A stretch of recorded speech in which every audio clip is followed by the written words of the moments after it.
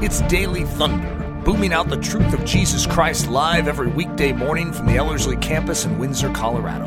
To learn more, visit Ellerslie.com.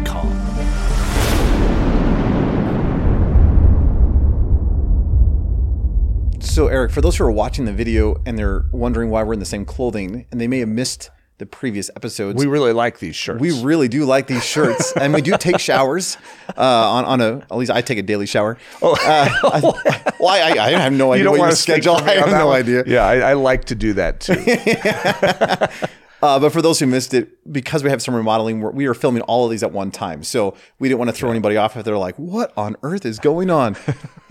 So, Eric, in the last episode, we've been talking about the formation of Ellerslie and just how God brings together a team, and how you and Leslie for years were praying very specifically for several key things. Could you just give a reminder of what those key things are? And could you even just talk about, because our team, though small, is a very power-packed team. Yeah. So I'd love for you just to keep unpacking just how God created some of those dimensions. Yeah, so the prayer that we had in that season, there was a season where if you had said that there is a team out there, it's not that I would have doubted it. It's just that I don't know that I had seen it. I felt very alone. So did Leslie and I. That would have been loneliness in leadership was a very, very acute sensation that we had. Is like, is there anyone else that carries this burden? Is there anyone else that senses the need for this in our generation, that holds the word of God with such reverence? And it just felt like such a casual, ponytail, throw the frisbee version of Christianity. It's like, he's holy, holy, holy. And so the list that we had was that they fear God, that they tremble before his word, that they are humble, and that they're a man or a woman of honor. And it's a beautiful list to pray. In fact, we just said, God, surround us with men and women of this ilk, of this nature. And that's exactly what he brought to us. Everyone came in a different way. It'd be sort of a funny movie if you could just sort of show all these different people showing up at this environment at the time they did, the way they did. And I still remember Ben Zorns, who was with us for the first 5 or 6 years of Ellerslie, just a great man. And he showed up it was before we had access to the whole dorms. I think to the whole campus. We just had the dorms. And so we were meeting for like a Wednesday night service or something in the common area in one of them. And he shows up. And I had a coffee meeting with him a while back. And I don't even know how he heard about it, right? He just shows up. And I go, you play the guitar, don't you? And he goes, yeah. And I go, do you happen to have your guitar with you? And he goes, yeah, it's actually in the car. I go, could you get your guitar? And he goes, I could. Why? And I go, so you could lead worship. And it's interesting just to see how God, and just listening to Ben lead worship and to see his love and his passion for Jesus was a beginning point. It was really beautiful to see how God brings this guy onto our team, because he shows up at a Wednesday service and I say, hey, because for whatever reason, we didn't have another form of worship that night. And then I remember Philip Hartman. He was just a young guy, I want to say like 13 years old. Yep. And he's over at my house building. I was converting one of my garages into like a classroom or something for the kids. I don't remember exactly what it was at first. And so he's like building a floor with some other contractor guy. And I was so intrigued by this character. He's 13. I think he was the young inventor of the year, or something. And he's this hard worker. He's, this marked by integrity kid. And, sometimes you think someone's putting on an act. Well, I don't know how old he is now, but that was a long time ago, right? I met him when he was 16. Yeah. And I remember going, I have never met someone like this before in my life. He's 29. He's turning 30 this next year. It couldn't have been when he was 13 then. He had to have been 15 or 16. There's no way. It couldn't have been. I'm not that old, right? But he's a remarkable man. And anyone that knows him would say the same. But how did he get on our team? I don't know how that worked. He came through Ellerslie and we're just like, who is this guy? And he's the real deal. And he's one of those guys that in the years to come, you'll look back and say, that's a guy that changed the world. He's a genuine believer in Jesus Christ. And then there's Nathan. You're going to need to share your side too. I don't know if you should start with your side or if you want me to start with my side of how in the world Nathan Johnson ends up on our team. Well, I'll just give you a quick backstory before your dishwashing story. I remember working at a Christian bookstore. It was my very first job. And I was putting books away. And I remember getting this new box of new books. And there's this book, this bright orange book that had the audacity to have the title God's Gift to Women. And I was like, who has the arrogance to write a book? And I turn it over to look at the author's picture. And there's this it was like this really young picture of you with that seashell necklace, that cool thing that was in the 90s or the early 2000s. And I was like, really? It was just one of those funny moments. And yet I look at that as seriously a divine moment because I remember opening it up and just reading the introduction. And I was like, it has nothing to do with what I thought this book was about. And so I bought it and I went home and I was so captivated by this vision of masculinity that I've been craving, but no one had talked about. And so I just started buying up Ludy books and became this weird Ludy fanatic in reading. And I remember when I was off at seminary, I was just following your guys' website and you had this week-long training discipleship thing in Estes Park. And I was like, that sounds just amazing. God had been so radically changing my life the year before. I just traveled with Stephen. And I was so hungry and God was just, my world was upside down and just loving the old guys. So I went to that. That's where I originally met you. And just, that's when you were really, really sick. Yeah. If that's that great. Oh, that's a great That's another side story, but great moment in your life. But a couple of years after that, you sent out this invitation of like, hey, I want to start a discipleship thing. This was before Ellerslie, where it's like, come live in Colorado, work, and we'll just meet together a few times to be discipled. And I knew I couldn't do it because I had already committed to some other stuff, but I just want to come out and just hang out for a week. And so I wrote and just said, hey, I'll serve any way I can. Could I just have 1 hour of Eric's time? I just love to sit down and talk. And you wrote back and said, hey, let's get together every morning and pray for an hour. And I was like, that would be amazing. Because, I mean, again, God was just radically changing my life. And I remember flying in and driving up here in a rental car. And I sent you a text and you're like, hey, I'm over at Ludl's. Why don't you just go over and let's hang out? And we just sat down and we talked. And it was the way that I would describe it. It's like when it says that Jonathan's heart was knit to David, there was something as you're talking, you're like, hey, so who's influenced you? And I'm like, these guys you probably never heard of, like Tozier and Ian Thomas. And you're like, how do you know those guys? And there was such a sweet, passionate bond. Like I'd gone through your discipleship. God was radically changing my life. And there was something deeper. And I think just that vision of that Christ-centered all pursuit, that's what God was building in my life. And I thoroughly loved that week. And ironically, we spent a lot of time together that week. Never once did we actually spend time in prayer. Which I look back and I'm like, that is such an odd reality. But that was such a blessing to my soul that week. And I remember just going home going, man, I would love to go out there. And you ended up, if I remember correctly, you didn't start that program. It eventually morphed into what was now Ellerslie. Yeah.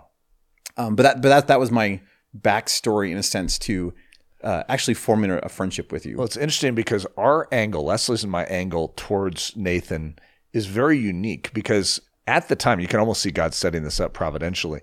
There was this other young man that lived down in Denver that really wanted to spend time with me. And so he had driven up and he probably met at Ludl's and had a coffee shop time and a neat guy. But he was a guy that was very self-absorbed and he was thinking about himself and how I could help him do things, whether it's write a book or whether it's, become a speaker, whatever it is. And then he made a mistake in the processing. And, here's just a single guy. And here we're running all these things and we're carrying a lot of weights, traveling all over the world. And then he says, hey, since I drove up to see you guys this last week, could you come down to Denver for the next time we get together? And that didn't go over very well with Leslie. I'm just going to be honest. She was just sort of like, what in the... He's the one wanting to get together with you, but he wants you to drive all the way down to Denver. And I'm trying to be all gracious, like, well, he's young. He doesn't really understand. That's really not appropriate. And meanwhile, you come to town. So there's this direct contrast hanging out in the air. And Leslie has seen it and she's been sort of upset with it.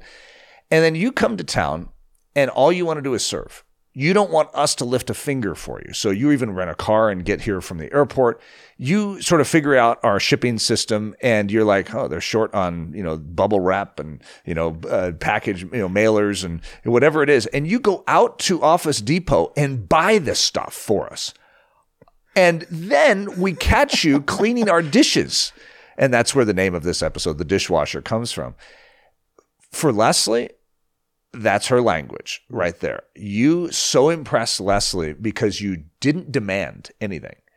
And therefore, she wanted to share me with you. She's like, no, go spend time with them. No, go spend time with them. Because she sensed that you were a life giver. And there's something about that is very rare. Because most of discipleship, as you know, is we're around a lot of people that have a high demand. They have a lot of need. And that's part of ministry. But when you're surrounding yourself with a team, you don't want the high demand people. You want those that are life givers. You want the dishwashers. You want those that run out to Home Depot and say, well, they need this. I'll get it for them. And that's been your life ever since I've known you. And it's an incredible quality. I would say you're one of the smartest, best biblical thinkers I know. And yet you don't even act like you're a theologian. You act like you are a dishwasher in everyone's life that you know. Everyone that knows you, when the guys come to town, for a semester, you bring them over to your house and you make them dinner. And you basically just wash their feet. And it's a remarkable picture of discipleship, the way that you have lived your life. And it is a gift. And so when I think about this team, in the last 2 episodes, we've talked about Dan, Sandy, Grace. We've talked about, Ben, Philip, you. We have many others that we could bring into the storyline because we've had a lot of other key role players over the years. But God has given us something. He's answered that prayer. He's surrounded, just like, and I would encourage everyone, there's 2 things that I could bring out of this. First, don't stop praying for community. You may be in some part of the world where it's just like, there's no one here, but God knows his people. Mm-hmm. And so pray that he would surround you with what you need. It might just be one, but praise God for one, if that's what you have. And the second one is, there is something about the model. We could call it the Nathan Johnson model. That needs another title, but the dishwasher model. Sure. Okay. But when you come into any environment, and you could have the itch. We have a lot of people that have that itch. They want the microphone. They want to do what we do. And it's not a bad thing. It's a good desire. I love what we do. I'm not going to complain. I think they should grow up to want to do something like it too, but to share Jesus with the world. But they oftentimes see the aspects to it that are front and center that might get an applause. That most of our life is not that, right? But could you give a perspective on what we observe when we're witnessing young people as they are in their development? One of the things I'm very strong in teaching when we have students here, we've called it from back in the day, just that idea of the man under the stage, which is a whole nother, we don't have time to unpack it, but that idea of being willing to stoop, to not be seen, to be humble, to pray, and not be the one on the stage. And we live in a weird culture where everything is available to us that gains us the spotlights, the applause, the popularity, whether it's the social media stuff or the likes or the YouTube stuff or whatever. We culturally have a propensity to turn inward and show forth ourselves rather than showing forth Christ. And I think there's a lot of people in Christian leadership, if I could be honest, shouldn't be in Christian leadership because they've never spent time under the stage. Mm-hmm. They've just spent time on the stage. And yet one of the things that we want to teach our students is the fact that if you, as you've said, as you come into a place, what does it look like to stoop, to be humble, not to be seen? We've used the term the no visionary. Mm-hmm. In other words, a lot of times we want to just go out and be the missionary. We don't want the time being the novice and being the one hidden away.